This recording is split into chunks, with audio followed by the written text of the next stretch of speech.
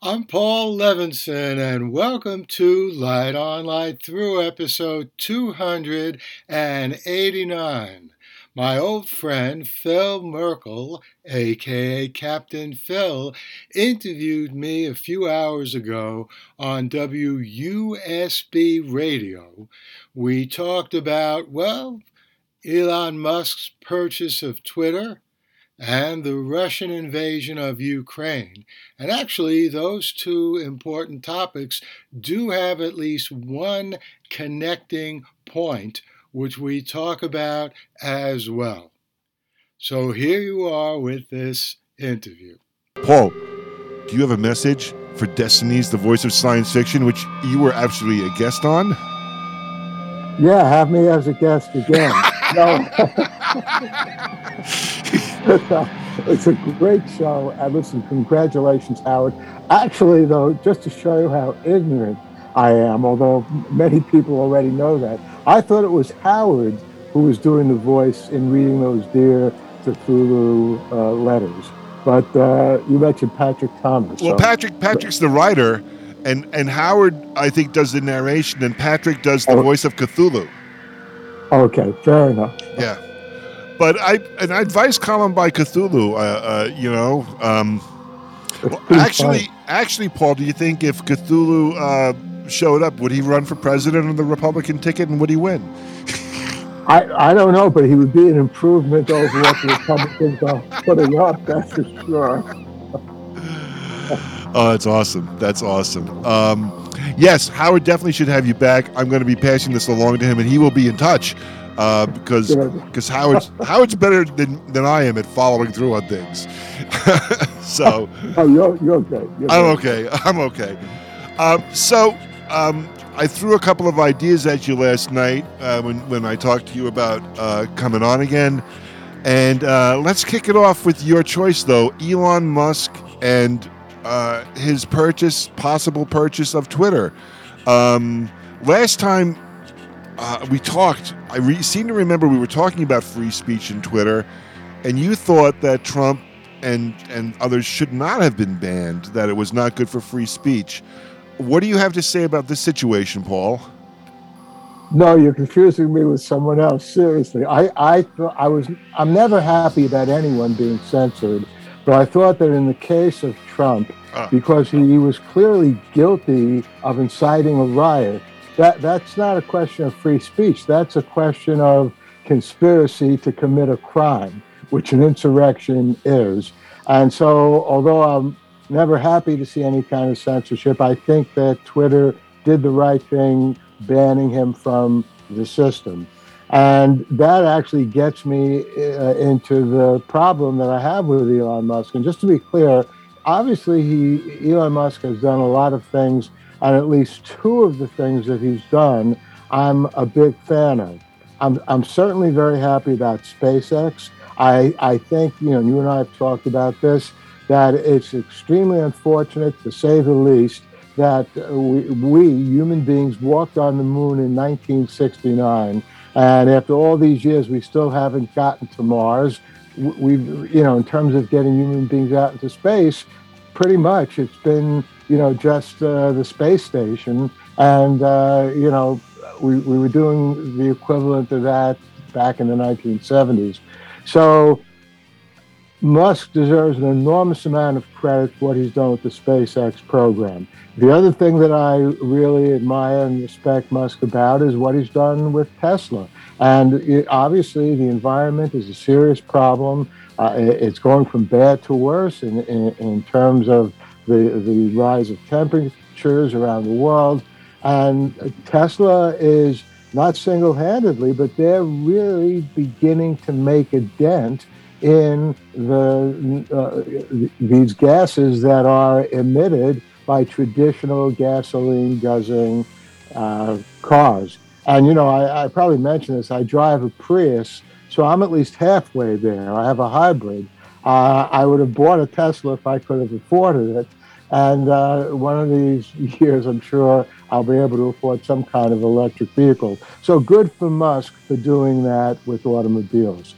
But I'm not happy with what he's saying he wants to do with Twitter he gives lip service for, saying, well, he's not talking about illegal speech. But anyone who can at all think about bringing Trump back to Twitter, and it's not even clear what Musk's position is about that. He's been saying that, if you want to know what his views are about bringing Trump back to Twitter, he gives ridiculous examples like, oh, I'm going to buy Coca-Cola and put the cocaine back into Coca-Cola. So, it was funny. And that seems to be saying that Trump is cocaine, and therefore he's not going to bring Trump back to Twitter. But the very fact that he could even be thinking about it, that bothers me. And actually, I just finished writing an article for a Polish journal that I'm actually guest editing, and they asked me to write an article about the future of social media.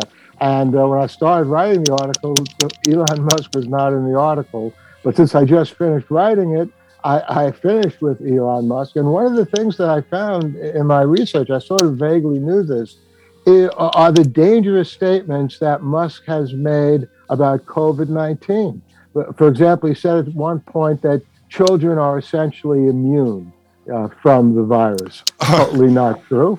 Especially lately. I mean, I believe it was Fauci who said that the numbers of children infected was greatly underreported.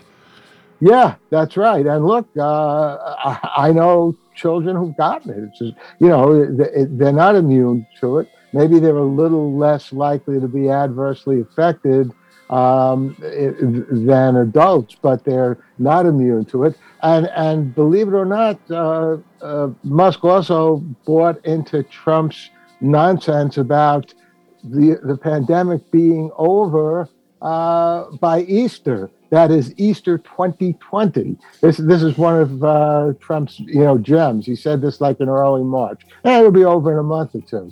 In addition to that, Musk endorsed, I can't remember the name of it, chloro something, one of these bogus cures for... Was it hydrochloroquine? Is that... Yeah, hydrochloroquine, yeah. Right, that's right. And, so if this is Musk's idea of free speech, I'm sorry, again, free speech does not protect speech that if people follow what the speech is saying, they'll die. So, if somebody thinks they're going to be safe by taking a bogus cure, that, Twitter is right to exclude that from its site.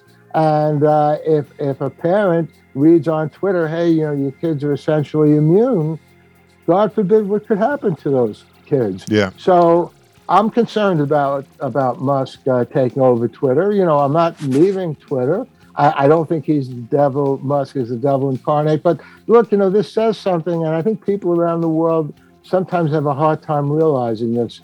The United States is not just a capitalist country in theory. It's a capitalist country in practice. And there's nothing particularly wrong with capitalism. I mean, it does a lot of good things. It may not be the best system in the world. But one thing that I don't like about capitalism is you can have an online system as crucial to the United States and the world as Twitter has become. And basically, someone who can throw the most money at the stockholders, in this case, whatever it is, $45, $50 billion, that person can buy and therefore totally control the system. I don't like that. Again, I don't want to bring the government in to make regulations as to who can buy and not buy something, because that kind of power all too easily can become dictatorial and totalitarian. But at the same time, I don't think it's a healthy thing for billionaires to be able to throw money around like that and buy a system like Twitter and then do with it as they please. I find it interesting, once this idea of Musk buying Twitter came out, that was the first thing people went to was removal of the Trump ban. And as you were talking, Paul, I'm thinking to myself, what does Elon Musk need for Trump Elon Musk could buy Trump with his lunch money. Is there any benefit to Musk to be helping Trump? I mean, is there anything Trump can do for him? I would think it would be totally the other way around. It seems he is so powerful and so immune from everything, immune from any controls, that he wouldn't need to kowtow to Trump. So, I agree with you. Look, I think I'll say this on Musk's behalf. You've heard me say that I'm an absolutist regarding the First Amendment, but that's only an absolutist when what is being debated, whether or not this speech or print or whatever the communication is, should be allowed to go out there. If that communication carries with it the possibility of death for people who hear it, or read it, and this gets back again to this bogus information, this lethally misleading information about COVID. So I'm not that much of an absolutist. I put life and death, ahead of freedom of speech. But I'll say this for Musk: he's consistent. I don't agree with where his consistency lands him, but I don't know if you noticed this. Musk also owns and built a system called Starlink. It's part of his SpaceX work, right? And it's basically a telecom system. And when Russia invaded Ukraine, Musk did a very good thing. He said to Ukraine, "Hey, we're going to give you. We'll send in whatever you need to set this up so you can use this system." And I was very happy to hear that, because I think and we can talk about this as well, obviously, not for an hour, for like days and days. I think the Russian invasion of Ukraine is like the worst thing that's happened in the world since Hitler. So agreed, absolutely agreed. And the reports coming in, and the fact that some people don't think it's real, they think they're crisis actors. Exactly. It's very upsetting. And we watch the news. My wife and I, we sit there and watch the news, and my wife literally can't hear the stories. It upsets her so much. The stories of the mass graves, the rapes, the bombing of civilians. It's so difficult to listen to. And yet I've come across people who say, and some of this stuff is coming out of the Russian news media, and it seems very foxy, if you know what I mean, Paul. Oh yeah. Well, I mean, listen, Lavrov, their foreign minister, basically praised Fox. I don't know if you saw this. I actually filed a formal complaint, but the FTC, the Federal Trade Commission, they never respond to that. So I don't know what they're going to do, probably nothing. But I seriously filed a complaint with the Federal Trade Commission that Fox should be called up on charges of false advertising, because what Fox News has been doing is not broadcasting the news about Russia. You have people like Tucker Carlson, who's basically just spouting Russian propaganda, more lies, and that's false advertising. The people who tune into Fox, they're not getting the news; they're getting Russian propaganda. Fox should really change its name, to be honest, and call themselves Fox Russian Propaganda. Yeah. Then I just want to say, though, about Russia, just to complete what I was saying about Elon Musk. So he does this good thing for Ukraine, gives them Starlink. But then someone asked him, well, wait a second, Russia already has access to Starlink. Are you going to block them, the Russians, from Starlink? And Musk answers, very sarcastically, well, pardon me for being an absolutist on free expression, but no, I'm not going to block the Russians or anyone, from using my system. I genuinely believe in free expression.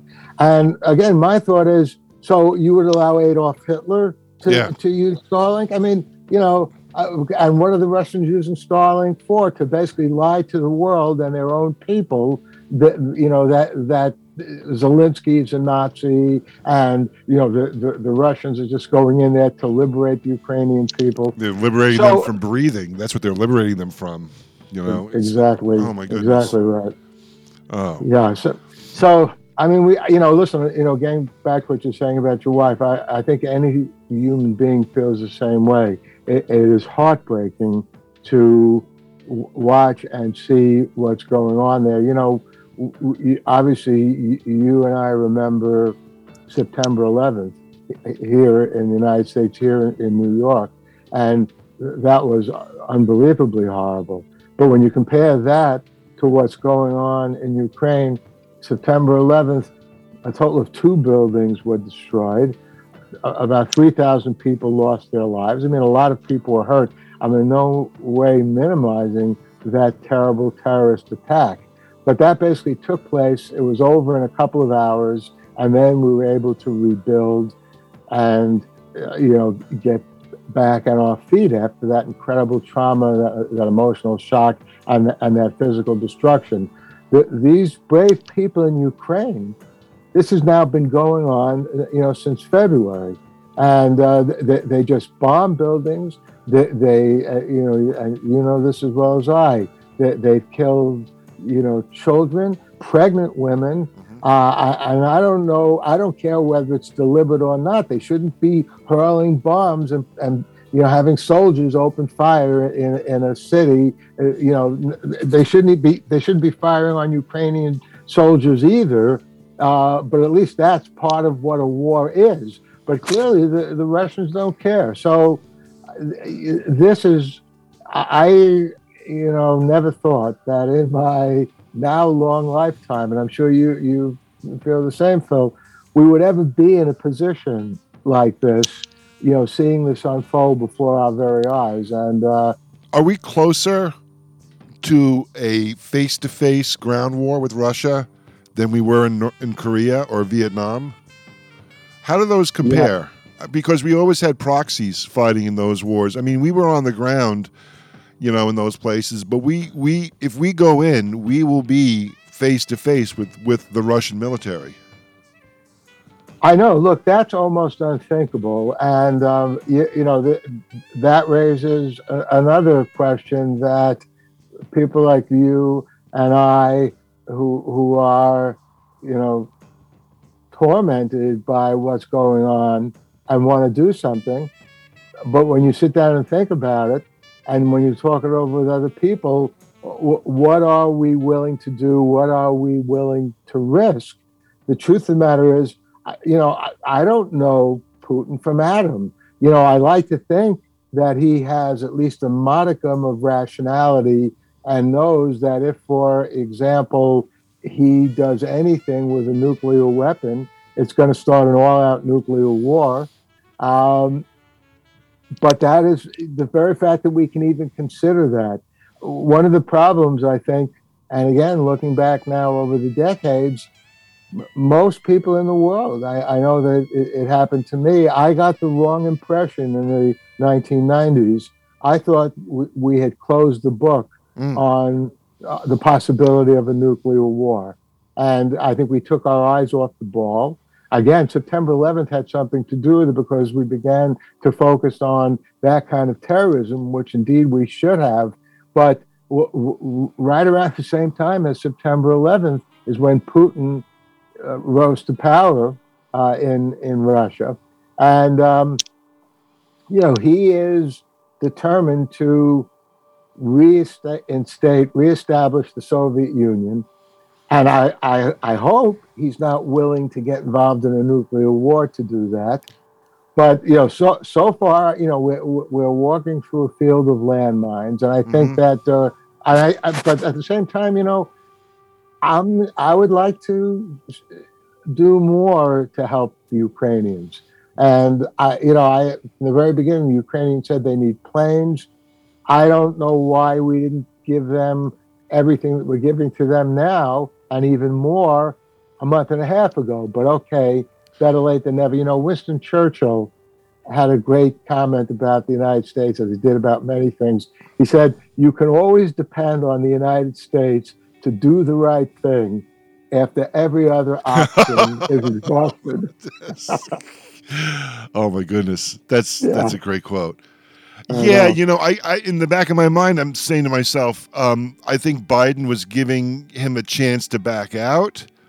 and the longer it goes on, the deeper he gets into it. I mean, the latest thing I heard was, Putin considering using tactical nukes in Ukraine. You know, or who? I think I heard this on Democracy Now! I might have heard it on PBS NewsHour. He doesn't really need to use tactical nukes. All he needs to do, because Ukraine has tons of nuclear power plants. All he needs to do is blow up one of those power plants, and he has a dirty bomb. You know, we can poison the ground, and the whole thing that with Chernobyl, it just you know what? Let's stay on the nuclear subject for 1 second here. The thing I found interesting also as this is playing out, and I'm certain our military intelligence and CIA are loving this work because it's showing us how resilient or not resilient the Russian military is. You know, where they're taking tanks out with little drones, that sort of thing. Do you think the Russian nuclear arsenal is better maintained than the Russian military has been? Because it seems to me like in the era of the oligarchs have been siphoning off funds that should have been used or could have been used to maintain the Russian military. And instead have been buying yachts and islands and things like that. And it seems like this army was not prepared. And that was one of the reasons why Ukraine has done so well, you know. And I'm saying I thought Ukraine was going to fall in a week. And the fact that they're still going, you know, is just amazing. I thought Zelensky was a dead man walking. You know. I by the way, I think Zelensky, apropos of Churchill and other people have already been saying this, he is going to go down in history as one of the great champions of democracy. An actor and a comedian, Paul. That's right. And the way he has with words, I mean, I began to believe that, you know what? You know, I think Ukraine has a chance. When the day that the war started, and Zelensky gets on television and says, they've offered me a plane out of here. I don't need a trip. I need ammunition. Yes. So I mean, you can see he got right down to the nitty gritty. But as far as the poor performance of the Russian military, I was thinking about that, and I've read some history. The truth of the matter is, if you look at the 20th century, I mean, you can go further back than that. The Russian military has never been much good. In World War I, that's what led to the Communist Revolution. The Tsar's army in World War I just fell to pieces. The Central Powers, whatever they were called then, Germany, Austria, and Turkey, they basically knocked Russia out of the war. That was World War I. In World War II, okay, they managed to hold on because the Nazis went too far, too fast. They went in, with their military force, and their lines were stretched so thin, and it is a very big distance, that eventually they couldn't supply their lines. The Russian winter set in, and in Leningrad, St. Petersburg, whatever it was called then, the Russians finally managed to stop the Germans. But they didn't do all that well, and they wouldn't have won the Second World War ultimately had it not been for the United States. And they developed their nuclear weapons and so on, but they were beaten badly on the ground in Afghanistan. All that the current Russian army is good at is just going in and killing civilians. That's really what it amounts to. That's what they did in Chechnya. That's what they did in Syria. And look, I'm obviously, to say the least, I'm glad that ISIS was largely destroyed. But it's not that they won some kind of military battle with ISIS in Syria. They just went in and dropped as many bombs as they could in areas where they thought ISIS was. And it's not that big a country. And so they succeeded in pretty much putting ISIS out of business back then. But, they're no military geniuses. And, Putin has this view that somehow he has this great military force. He doesn't.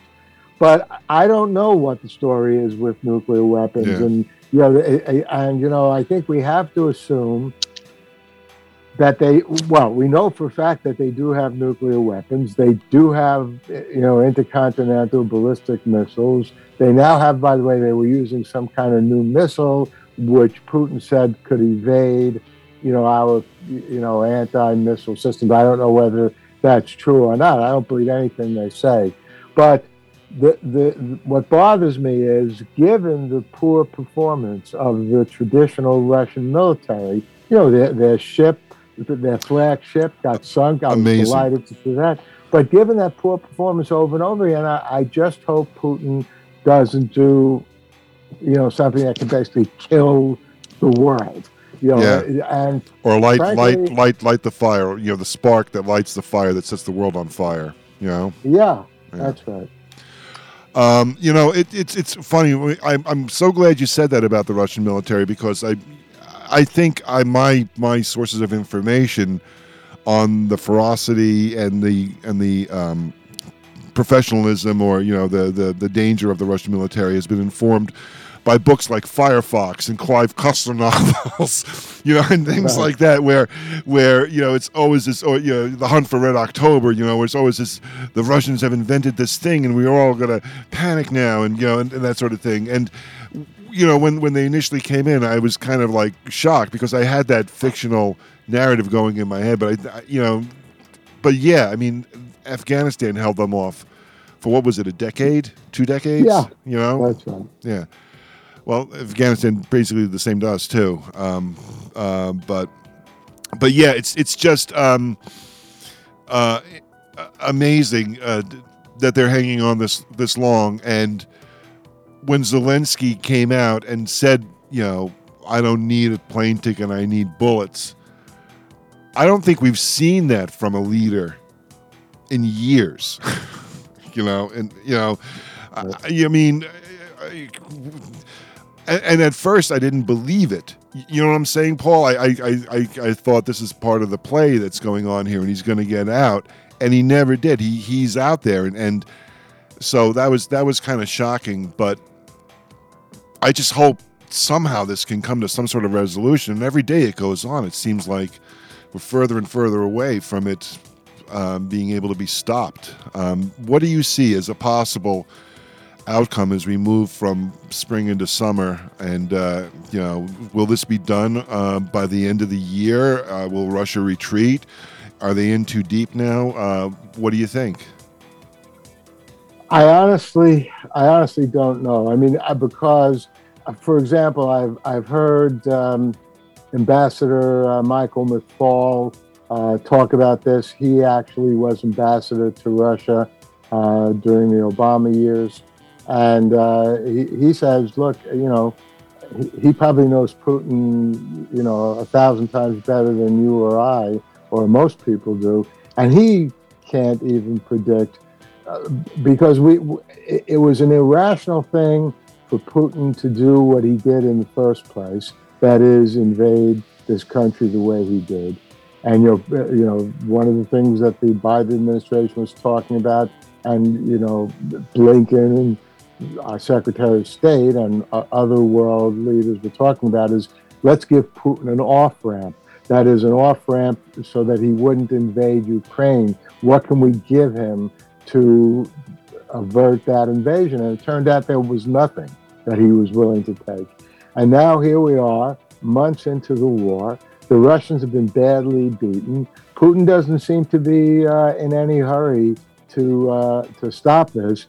As brilliant as the Ukrainian military and the Ukrainians in general have been, they're not going to be able to attack Moscow and make Russia withdraw from the war for that reason. It's just too big a country, and the Ukraine doesn't have enough people to do that. And so everything hinges on Putin. And frankly, I'll tell you what I hope for.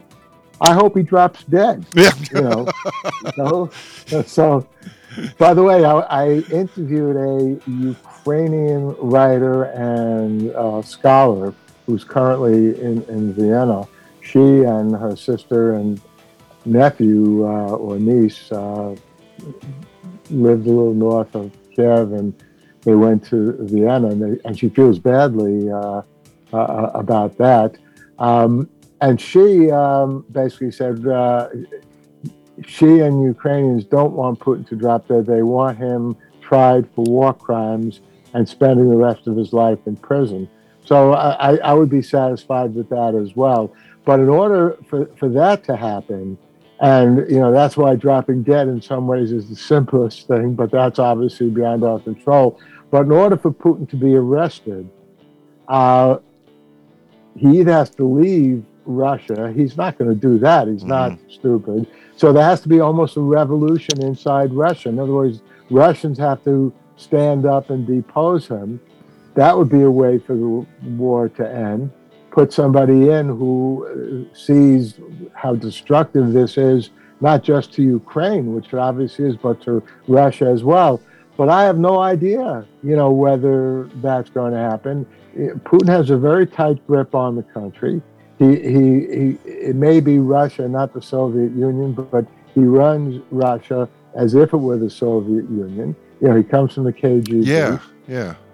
So, I honestly don't know. I mean, Ambassador McFaul has been saying, well, if it's clearly a stalemate, at some point it'll dawn on Putin that he has to figure a way of getting out of this, because nothing positive is really happening. But I think Putin is unwilling at this point to even say it's a stalemate. Frankly, it's not a stalemate. Ukraine is obviously winning at this point. It's astonishing. It boggles my mind. And I keep waiting for the other shoe to drop. And which just shows you how much I understand about the whole situation. And there are nuances to it as well that I think we can learn from. The fact that we are so engaged in this invasion of a country filled, with people that look like us. Compare it to other countries where people of color, this is happening. Is that up high in the news thing? That's another discussion entirely, though. But I think it needs to be, we need to have that in the back of our minds as well. Are we more engaged in this, because the people look like us? No, I think that's a very good point. I think you're right. There is a lot of latent racism. By the way, speaking of which, I also think, I don't know how many people are aware of this, and apropos of racism, Senator Rand Paul, who is a racist, he said he would, if he could go back in time, he'd vote against the Civil Rights Act of the 1960s. But he just keeps getting better and better, doesn't he, Paul? Yeah, and he basically, he's not even consistent. His father, Ron Paul, is an arch libertarian, which I don't agree with a lot of the libertarian view, although, as you know, when it comes to freedom of expression, to get back to that, I'm in favor of no FCC. I don't like to see the government regulating communications at all. So, I have some libertarian tendencies, elements in what I think should be done. I do want to see government more limited in some areas.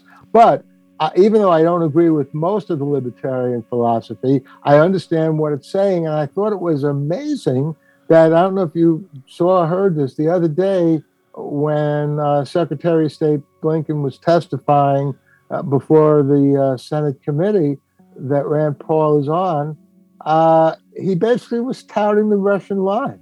He wonders why we're involved in this. Wow. And so this isolationist point of view, I guess that's a traditional Republican view, and I guess that's consistent with the libertarian philosophy. But on the other hand, saying anything in support of this fascist dictator, this guy who basically poisons his political enemies, and if he doesn't do that, he throws them in jail and arrests reporters. Yeah. Basically, how can a libertarian say anything positive about that? How can a libertarian, in any manner, shape, or form, support an outright fascist? Yeah. So this war has brought to the fore all kinds of crazy things. It really, and I mean, not to minimize it at all.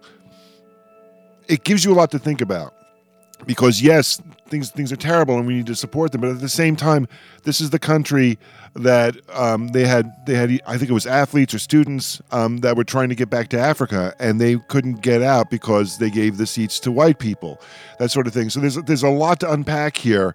As time moves on, there's a lot to unpack and understand, and it's not one of these whatabouts, that Facebook and the internet loves to posit and like, well, we need to support Ukraine, but what about this thing that happens? Like, well, we need to learn from everything and not repeat it. I think that's what's going down. So I support Ukraine, of course, and I regret that some people were treated differently because of their skin color. And I also think we need to bring into focus the plight of people who don't look like us as well. We need to focus that. I mean, that's something that's out there, but in terms of news coverage and things like that, we need to rethink that. Listen, I agree completely with what you're saying. I winced, and I thought it was really unfortunate when I heard those reports of the Ukrainians giving people a hard time if their skin color wasn't white and they wanted to leave the country. I thought that was outrageous, and that's probably the single worst thing that I've heard about the Ukrainians. So they're not perfect, they're not angels, nor are we, but we're still a lot better than these Russian monsters. Oh, absolutely. Yeah, and let me also say, by the way, that I think that on that topic, maybe it was a very good thing. Not maybe, I think it definitely was a good thing for the United States to have sent over to Ukraine not only the Secretary of State Blinken, but our Secretary of Defense Austin, who obviously is a black man, and that in effect shows the Ukrainians what we are here in America. We are a country, we're a very flawed country in many ways, but we have gone much further into truly making a reality of it doesn't matter what your ethnicity is, the color of your skin doesn't matter. You can rise to the top. You can be president, as it was the case with Barack Obama. You can be Secretary of Defense, etc. So that is something that the United States can help be a leader in the world in. But I do think, though, that first and foremost is to do whatever is necessary to keep Ukraine alive and succeed. Yes.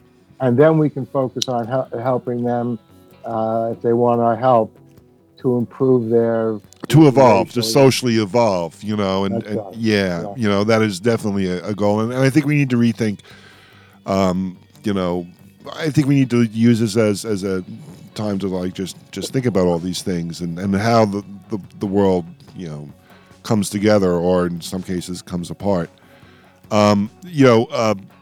We have about 22 minutes left. I can't help, as we're discussing this, want to throw out that I was kind of like thrilled that we have such an experienced statesman in the White House as Joe Biden, for all his experiences, throughout his years, rather than the alternative. Could you imagine? I look back at what happened when that infamous phone call to Zelensky happened, and so many people, so many civil servants, took the fall for that got relieved of their positions when they uncovered this thing. How do you? I mean, can you imagine what this invasion of Ukraine? I read somewhere that the invasion of Ukraine wouldn't have happened if Trump was president, because Trump would have just given them, just facilitated everything Putin wanted from Russia. Do you have an opinion or idea about that? Yeah, I mean, I think that Ukraine wouldn't be in existence right now if Trump had been reelected president.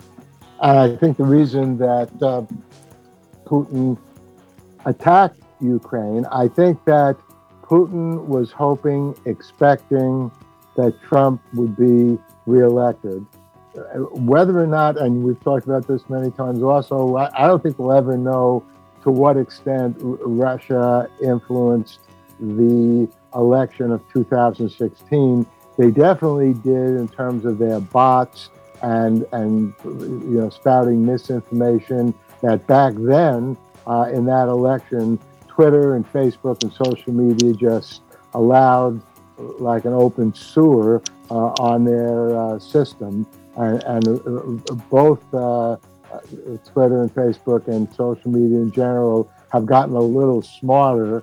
That's another problem, by the way, with Musk taking over Twitter. I hope he doesn't open up that sewage pipe again and just let all that spew out onto Twitter.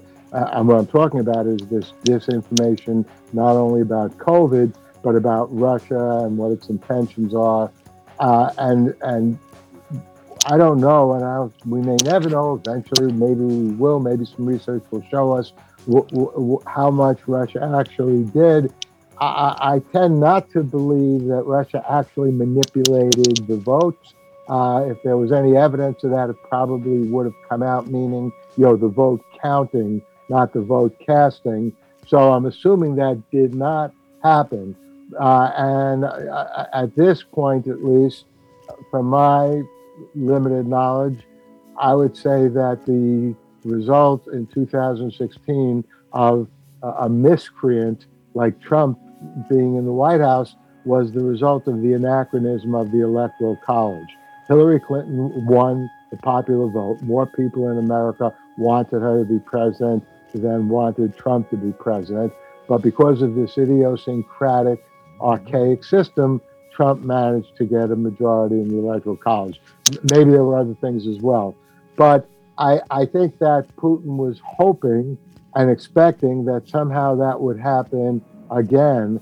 And I think that the moment that Putin realized that Trump was not going to be in the White House, he said to himself, okay, you know what? We're going to have to take matters into our own hands and invade Ukraine. Because I think you're right. Had Trump been in power, I mean, look, I think that Zelensky still would have tried to put up a fight, but I think Trump wouldn't have given Zelensky one single armament if he could have prevented any of that from happening. That has prevented the U.S. from helping Ukraine. We know that Trump was on the verge of withdrawing from NATO. The lunatic Trump, he was worried about, we bear a much larger expense than the other countries did. They're working us. This is how this man with the political understanding of a toad, this is how he understands the world. And I don't mean to insult toads, but and so I think God help Ukraine and for that matter the world had Trump still been in office. But I think the fact that Trump lost, and I think you're right that Biden is president. I think that Biden, he talked to Putin a few times before the invasion, and I think Putin concluded correctly that he wasn't going to be able to somehow talk Biden into letting Russia take a big piece of Ukraine or take Ukraine over completely. Totalitarians love each other. Mussolini loved Hitler. Hitler was happy to have Mussolini as a sort of vassal totalitarian, helping Germany in World War II. Trump, because he's a totalitarian in his heart, he doesn't want democracy. He doesn't like democracy. We saw that on January 6th, 2021. He doesn't care about voting totals. He thinks he's entitled, to be present as long as he wants to. That's what totalitarians do. Trump doesn't care about the truth. He's a classic example of might makes right. That's what the Nazis said. Not truth makes right, might makes right. And Trump, therefore, loved and loves Putin. He wants to be just like Putin. He admires Putin. Yeah. And Putin understood that. And the world would be completely different. I think we, the world, with Trump in office, and given what Putin is now doing, we came perilously close to Europe taking a major step back to where it was in the 1930s. And only because Joe Biden was elected, Joe Biden was able to reinvigorate NATO. Biden and his advisors, I think, have done a brilliant job putting together alliances, NATO itself, strengthening NATO. Austin, Secretary of Defense Austin, had that meeting in which he had non-NATO members like Japan and Israel from all over the world meet and talk about a cohesive military strategy to support Ukraine. So I think that Biden and his staff and his cabinet members have done a brilliant job in doing that. And I think that they too, history will say, saved democracy. Because we're under, a dire threat now. And we can't forget about the fact that I know that you think about this a lot. There's fascism at large here in the United States. Yes. Trump still got millions of votes. There are millions and millions of people here in the United States who don't care about the truth, who feel, that they've been mistreated, who are disgruntled, aggrieved for whatever reason. And the way that they express that is to support a totalitarian person like Trump. And the wannabes that are coming up through the ranks, DeSantis and Abbott. I mean, if Trump left the planet tomorrow, there are two candidates right there who very, very much love to take up the mantle, and I believe are actively trying to get on the ballot for 2024.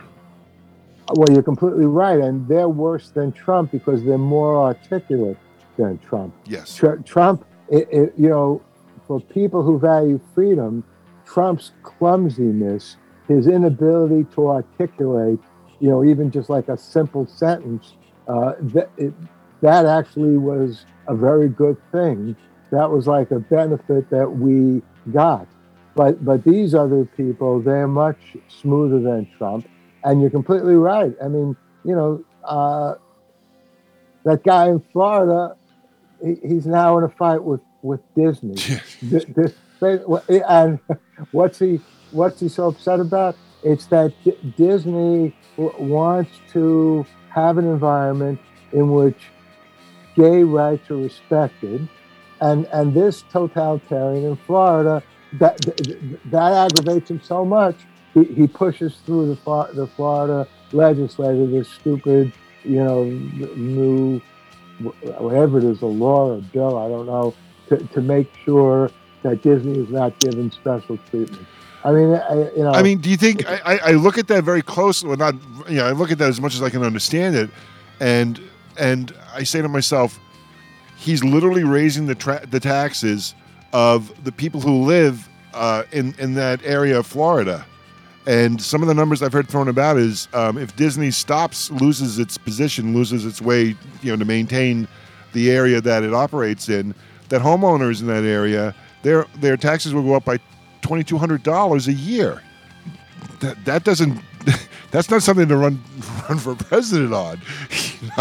No, well, that's what but this is it's hard to understand if you value facts and truth, the appeal of these fascists. But the fact of the matter is they nonetheless get votes, even though they do things that hurt the people who are voting for them. And even though they do things that are again, just like I said about Rand Paul, saying anything positive about a fascist like Putin, totally inconsistent with libertarian philosophy. For someone like the governor of Florida, who claims he is against governmental overreach, government interference in people's lives, to go in and basically violate the Disney's company's freedom of speech.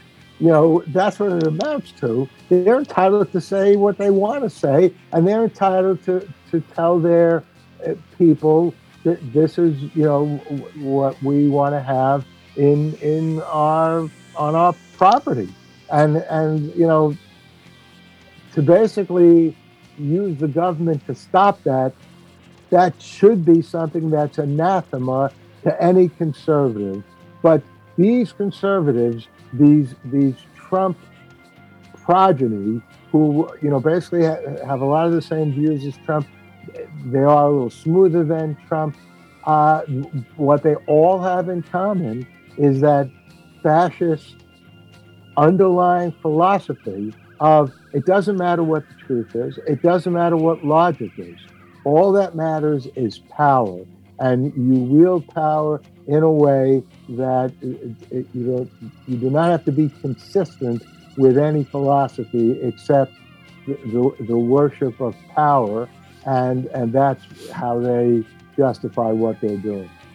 It is 12:52 here on WUSB Stony Brook. We're listening to my friend Paul Levinson on Lunch on Thursdays with Bill McNulty. Bill is out. There's been tragedy in Bill's family, and he will be back next week, and he will tell you all about it. I spoke at length about it at 11 o'clock. So, but Bill will be here in a week. Hopefully in a week. I've been in touch with him, and so he will be back. This could go on forever, but we are going to be transitioning into hip-hop, Paul, in about 8 minutes. So we need to start wrapping it up. My friend Cut Supreme is waiting in the wings to bust a move, which would be a great palate cleanser from this entirely serious discussion about nuclear war and fascism and Mickey Mouse. It's very serious. Yeah. So we need to start wrapping it up. Paul, let's take about 2 or 3 minutes and see if we can try to give our listeners a little bit of hope here. And then I want you, of course, to put out all the places where the listeners can find you online and in the bookstores. Well, first of all, look, as far as hope is concerned, the fact that Ukraine is doing so well, while there's life, there's hope. And I'm always an optimist. I am worried, but I'm glad to see where we are now. As far as what I'm doing, actually, there's some hope in that. I wrote an essay called Hitler, Trump, Putin. You can just search on that, quote, Hitler, comma, Trump, comma, Putin, in which I go into a lot of these analyses of those three fascists and why they have so much in common and why we have to do everything we can against them. But maybe this will be good news for some people. Maybe it'll be bad news for other people. I'm still writing science fiction. Yes! And I want to mention something that actually I'm going to convert into a novel. Back in January, I wrote, and it's published on a system called Vocal, a story called It's Real Life. And if that sounds at all familiar, the song that the Beatles sang in the 90s, It's Real Life, which was a song that John Lennon wrote, and Yoko gave the surviving Beatles a tape of that, and Jeff Lynne came in and they put that together. It's one of my favorite Beatles songs. The original title of that song was It's Real Life. So I wrote an alternate history story in which Pete Fornatale, and you'll recognize the name, the late, great Pete Fornatale, a disc jockey who started out on WFUV FM radio, in many ways a sister station to WUSB.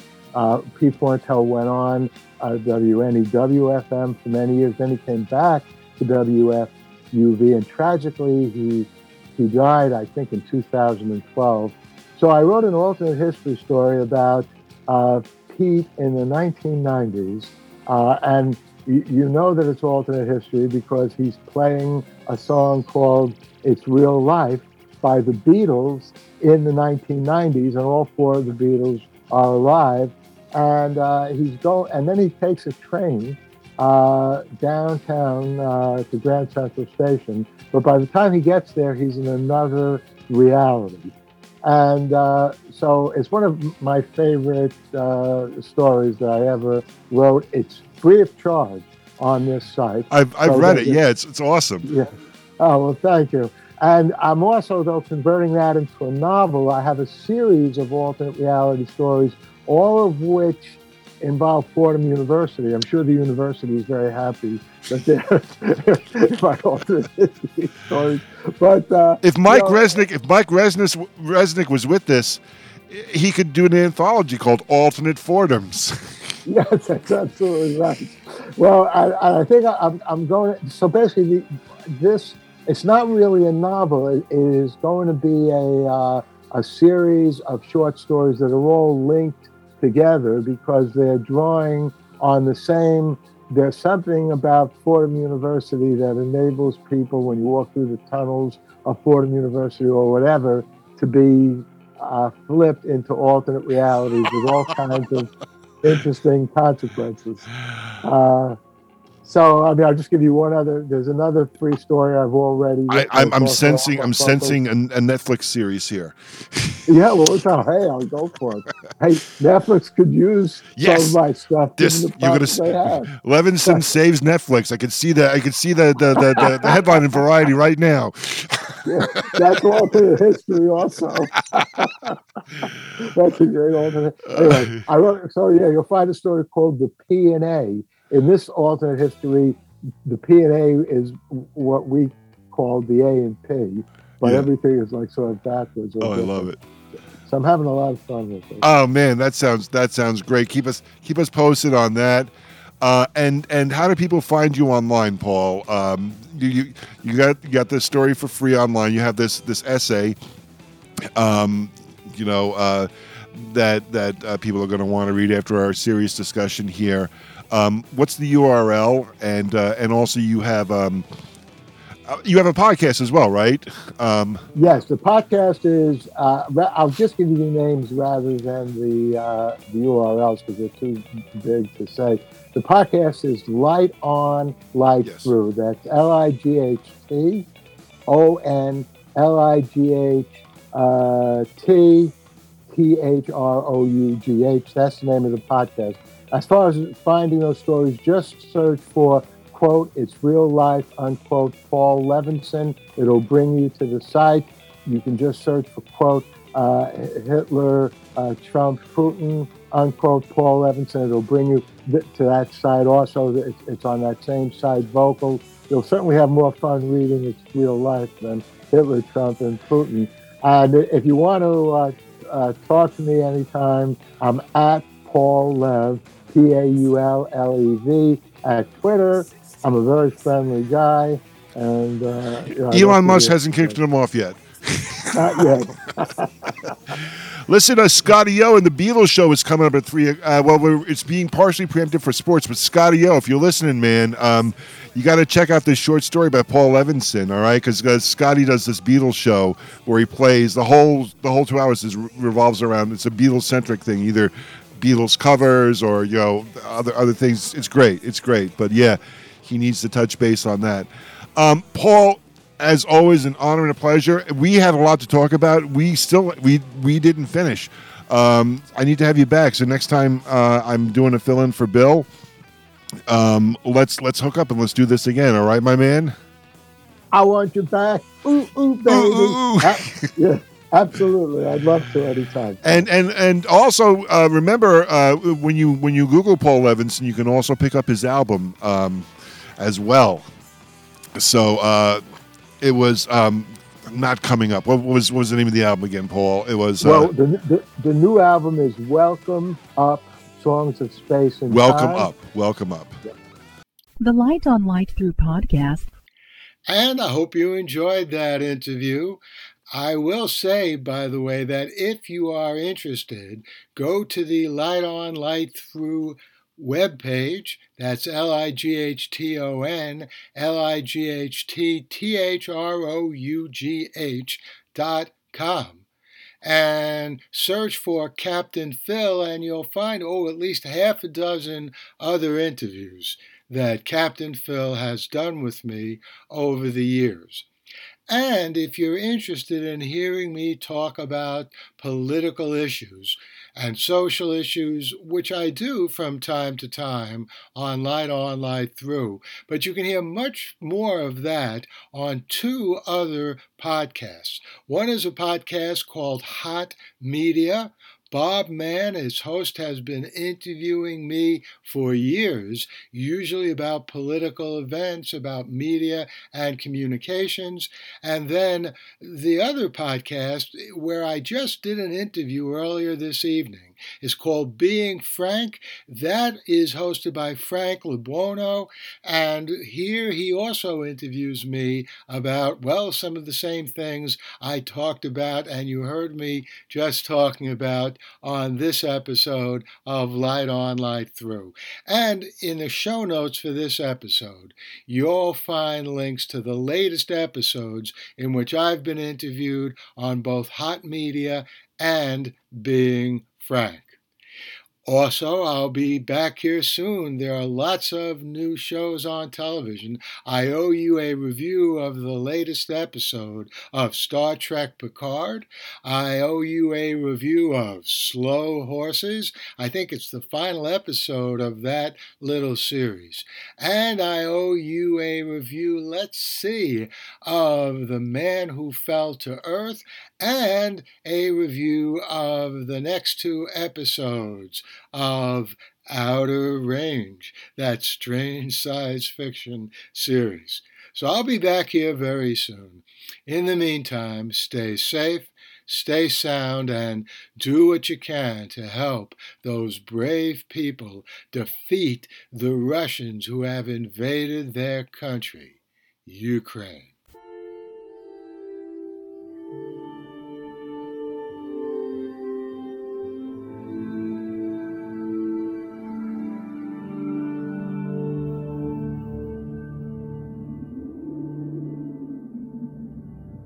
Athens, 2042 AD. She ripped the paper in half, then ripped the halves, then ripped what was left again into bits and pieces of history that could have been. Sierra Waters had read once that, years ago, it was thought that men made love for the thrill, while women made love for the sense of connection it gave them. Curled Up with a Good Book says, Sierra Waters is sexy as hell. You can find out more about The Plot to Save Socrates by Paul Levinson at theplottoSaveSocrates.com.